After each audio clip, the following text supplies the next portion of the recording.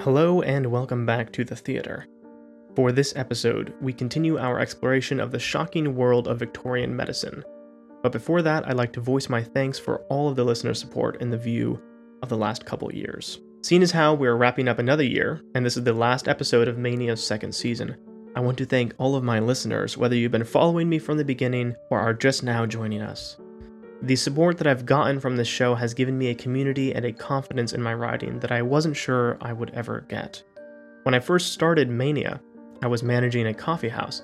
Then, just before COVID began, I began working at a mortuary, both to enrich my sensibilities as a horror writer, but also in the hopes of seeking out a depth of perspective regarding death, disease, and the darker themes that often accompany the stories that you hear on this show. After a year in the funeral industry, I took the plunge to subsist on creative work. Since then, I've pursued circus arts, I've performed, I finished a book, and I have sought to find a balance between these two artistic disciplines. With the help of my Patreon, Astrid and I were able to launch our online shop, further deepening the Grimm family's roots in the niche of Gothic art. Without the support of this community, none of this would have been possible. First and foremost, Mania is about breathing life into historical stories that seldom see the light of day. It is a celebration of dark art, villains, and the surreal fragments of history left for us to explore through the drama of fiction. So if you'd like to contribute to this project, you're welcome to subscribe and join our family over at patreon.com/Harlequin Grimm. And with that, let's start the show. My name is Harlequin Grimm, and you are listening to the Mania Podcast. If you've ever had the experience of viewing an autopsy, as I have, you are probably familiar with a surreal feeling that just washes over you. At least that's what it was like for me. It's a feeling of awe, perhaps even disbelief. When we think of people, oftentimes we think of them as an idea or a concept. Saying the person's name feels synonymous with speaking of their soul, all at once conjuring our total perception of that individual. But seeing a body pried open, and that delicate perspective starts to break down. For me, I start to entertain the notion that we are but complex, fleshy machines gifted with consciousness, an equally perplexing idea. But unlike consciousness, we can clearly see, in all of its morbid beauty, the bones, the organs, the layers of fat, arteries, and veins, making it all possible. One begins to wonder where the body starts and the spirit begins, if such a thing exists. It's strange to look at a freshly sawed open skull, to take a peek at the brain that somehow contains all that somebody was or ever could be. And one can only hope that somehow it is not locked away in darkness forever, once the heart stops beating. We can only imagine, therefore, how singularly exciting it was for our Victorian ancestors conducting surgeries and operations that were groundbreaking for the times, to venture into parts of the body previously thought to be too dangerous to explore on a living subject. For our first account of Victorian surgery, we focus on an organ that has been an evergreen metaphor in poetry, the locus of our foulest, most burning hatred, as well as our ability to love and sacrifice selflessly. I am speaking, of course, of the heart. So let's introduce our doctor. Elias Samuel Cooper, born in 1820, was a surgeon in San Francisco who slept with a Latin motto displayed over his bed. It translates into "no day without a line," ascribed to the Greek painter Apelles, which illustrates his daily dedication to art. Much like the phrase "carpe diem," it was a reminder to work on his craft every day. According to accounts of Cooper, he slept a mere 4 hours every night. Such was his burning desire to cram as much meaning and work into his brief existence. But like many passionate people, Cooper's personality wasn't always to his benefit. He was often alienated by his colleagues, was regularly fighting allegations against him in court, and was suspected of robbing graves in order to obtain cadavers for his anatomy classes. As this was in the mid-1800s, this wasn't altogether too uncommon. Many anatomists used what were called resurrectionists, or professional grave robbers, in order to pursue their research or provide subjects for their students. Mania actually covered 2 historical instances of this in the episode The Art of Resurrection from Season 1 and Creating Cadavers, the very first episode in this season. But for all of the corpses he may have desecrated, Cooper pioneered the use of chloroform and the cesarean section and performed some absolutely incredible operations. It's difficult to say how many lives he saved and bettered through his work. After all, he even founded the Stanford Medical School.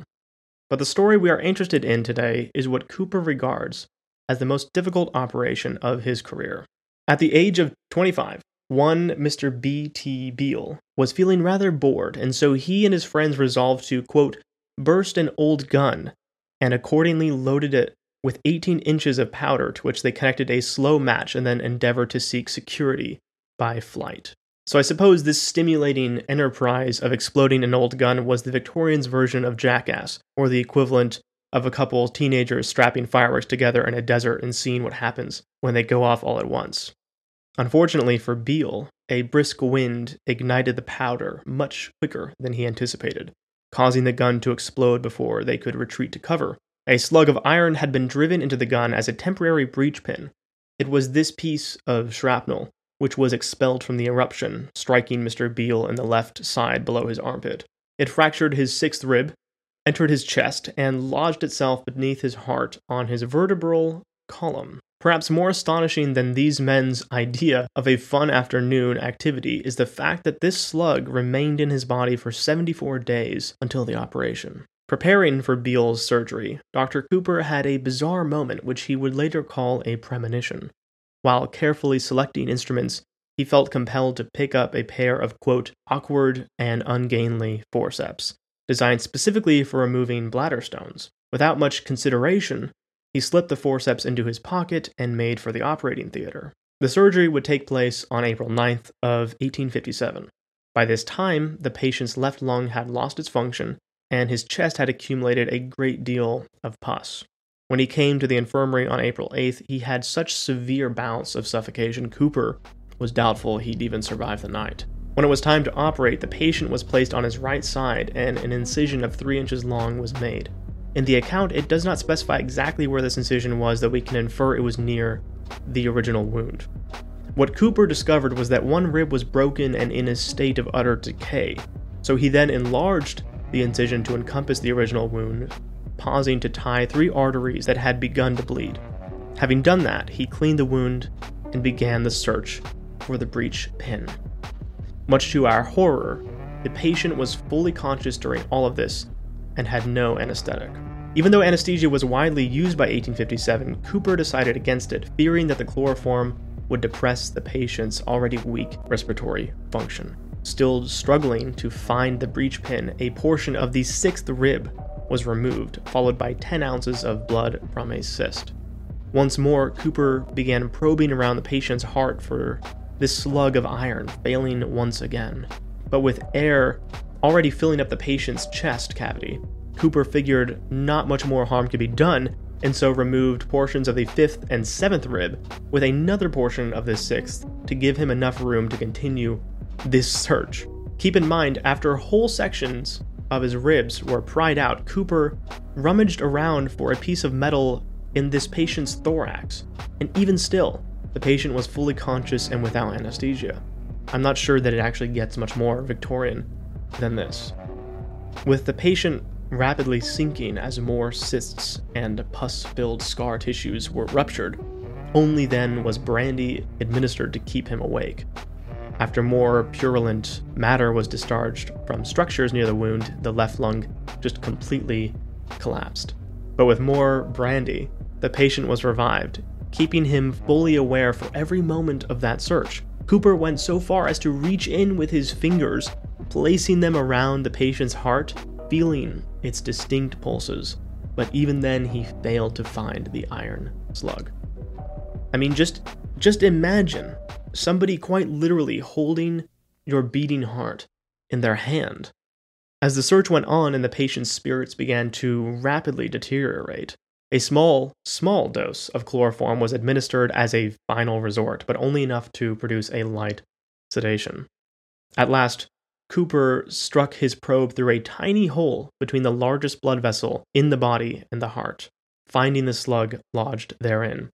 He tried repeatedly, vainly, to grab it, and failed each time. Every instrument that was handed by his assistant fell short just as spectacularly, until finally, Cooper remembered the instrument he'd placed in his pocket on the way to the operating theater, and only with these forceps was he able to extract the breech pin from the patient's chest.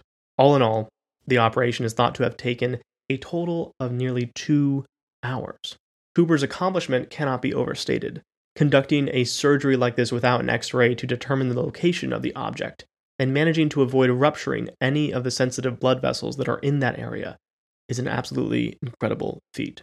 And to think that the patient was able to remain still enough throughout this process, the majority of it spent without anesthesia, is also a testament to the incredible resilience of these Victorian characters. 5 years later, Mr. Beale got married and started a family, and he made a remarkable full recovery. But what's perhaps only a shade more impressive than an unprecedented surgery done by a professional is an emergency one conducted on a ship by a sailor. This one comes from a journal called The Scalpel, aimed at both laypeople and professionals, from which we find the story published in 1853. Edward T. Hinckley was the mate of James L. Nye, captain of a ship called the Andrews.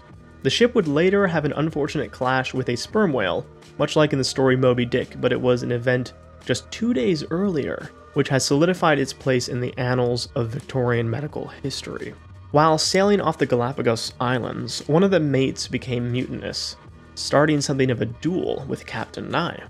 During the fight, Nye suffered a gash from the hinge of his jaw all the way down to his collarbone. The wound was inflicted by a knife, thrust down with sheer fatal intent. The crew had been watching all the while. Instantly, Hinckley rushed to the aid of his captain, seizing the mutineer and throwing him to the rest of the crew before tending to his captain's wound.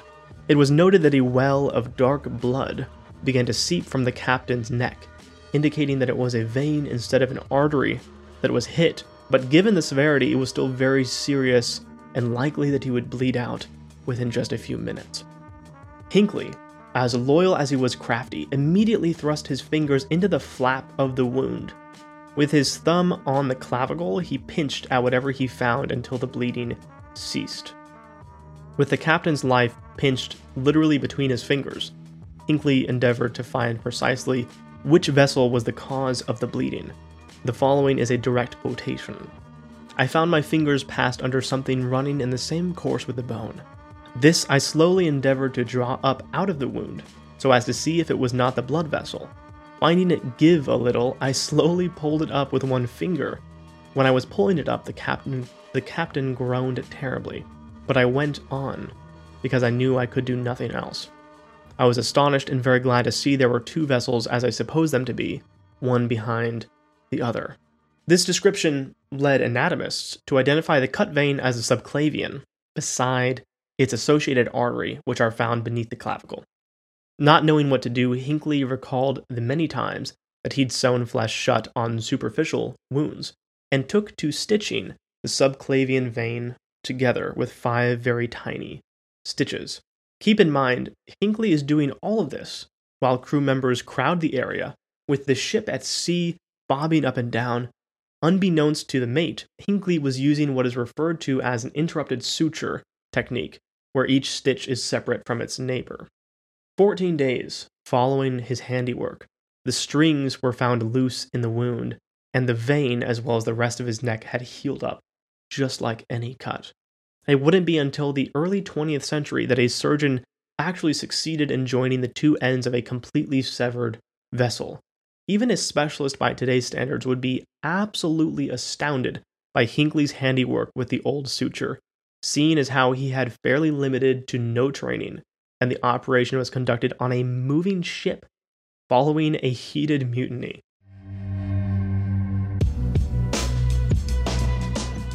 In the previous episode, it was mentioned that occasionally surgeries were conducted out of a medical hubris rather than the patient's true best interests. So to make good on that, we descend into the year 1831, following a young man from China by the name of Hu Lu, whose passage to London was paid for by a doctor at the First Western Hospital in China.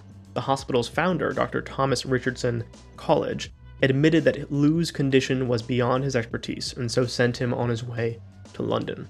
Lou's condition was extraordinary, in the worst of ways. His scrotum had swollen to monstrous proportions, which was initially diagnosed as elephantiasis.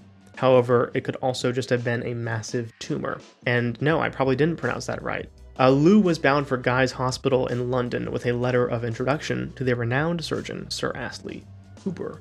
Shortly after his arrival, newspaper headlines were already covering the story, citing the tumor at a whopping 56 pounds.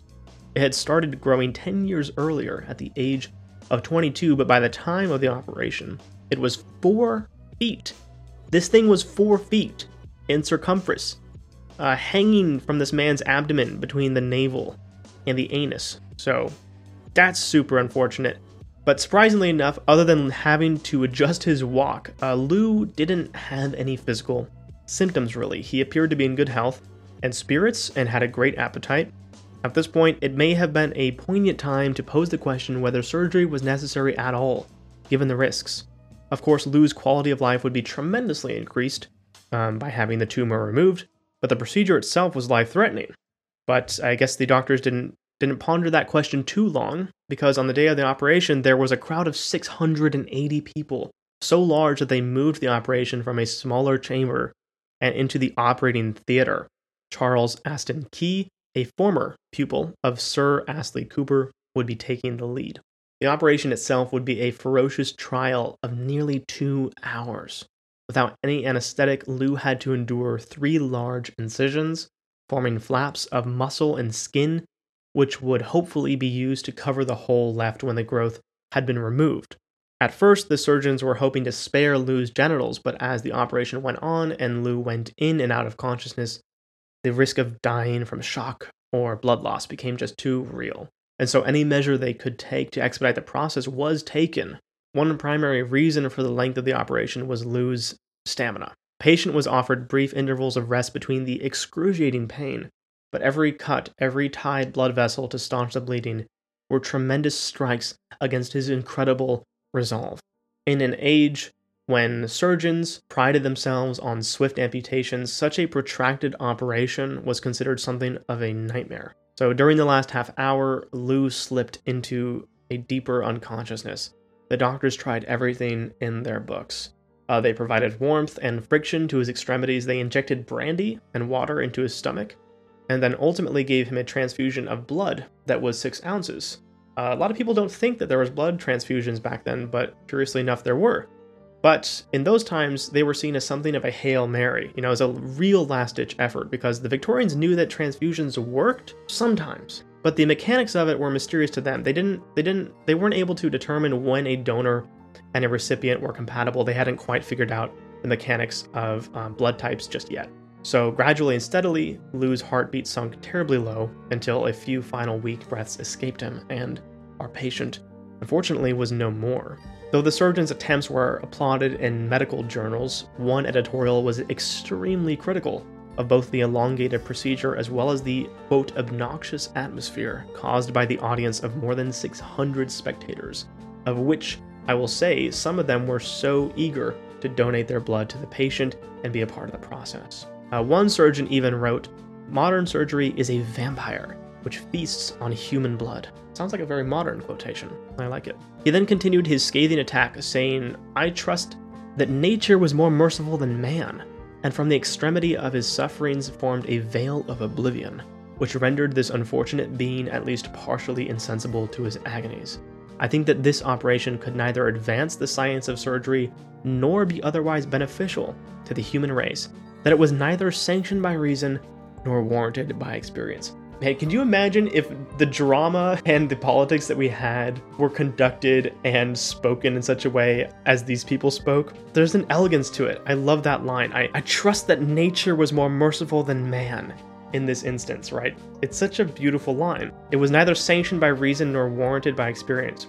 There's just a poetry, even when they're just slamming each other in the newspapers. I digress. Okay, but the death of Hu Lu would not entirely be in vain. It brought on a period of reflection for the English medical profession, and is said to have hastened the end of the quote heroic era of surgery, when such bold interventions were valued perhaps for their dramatic impact rather than their effect on the patient.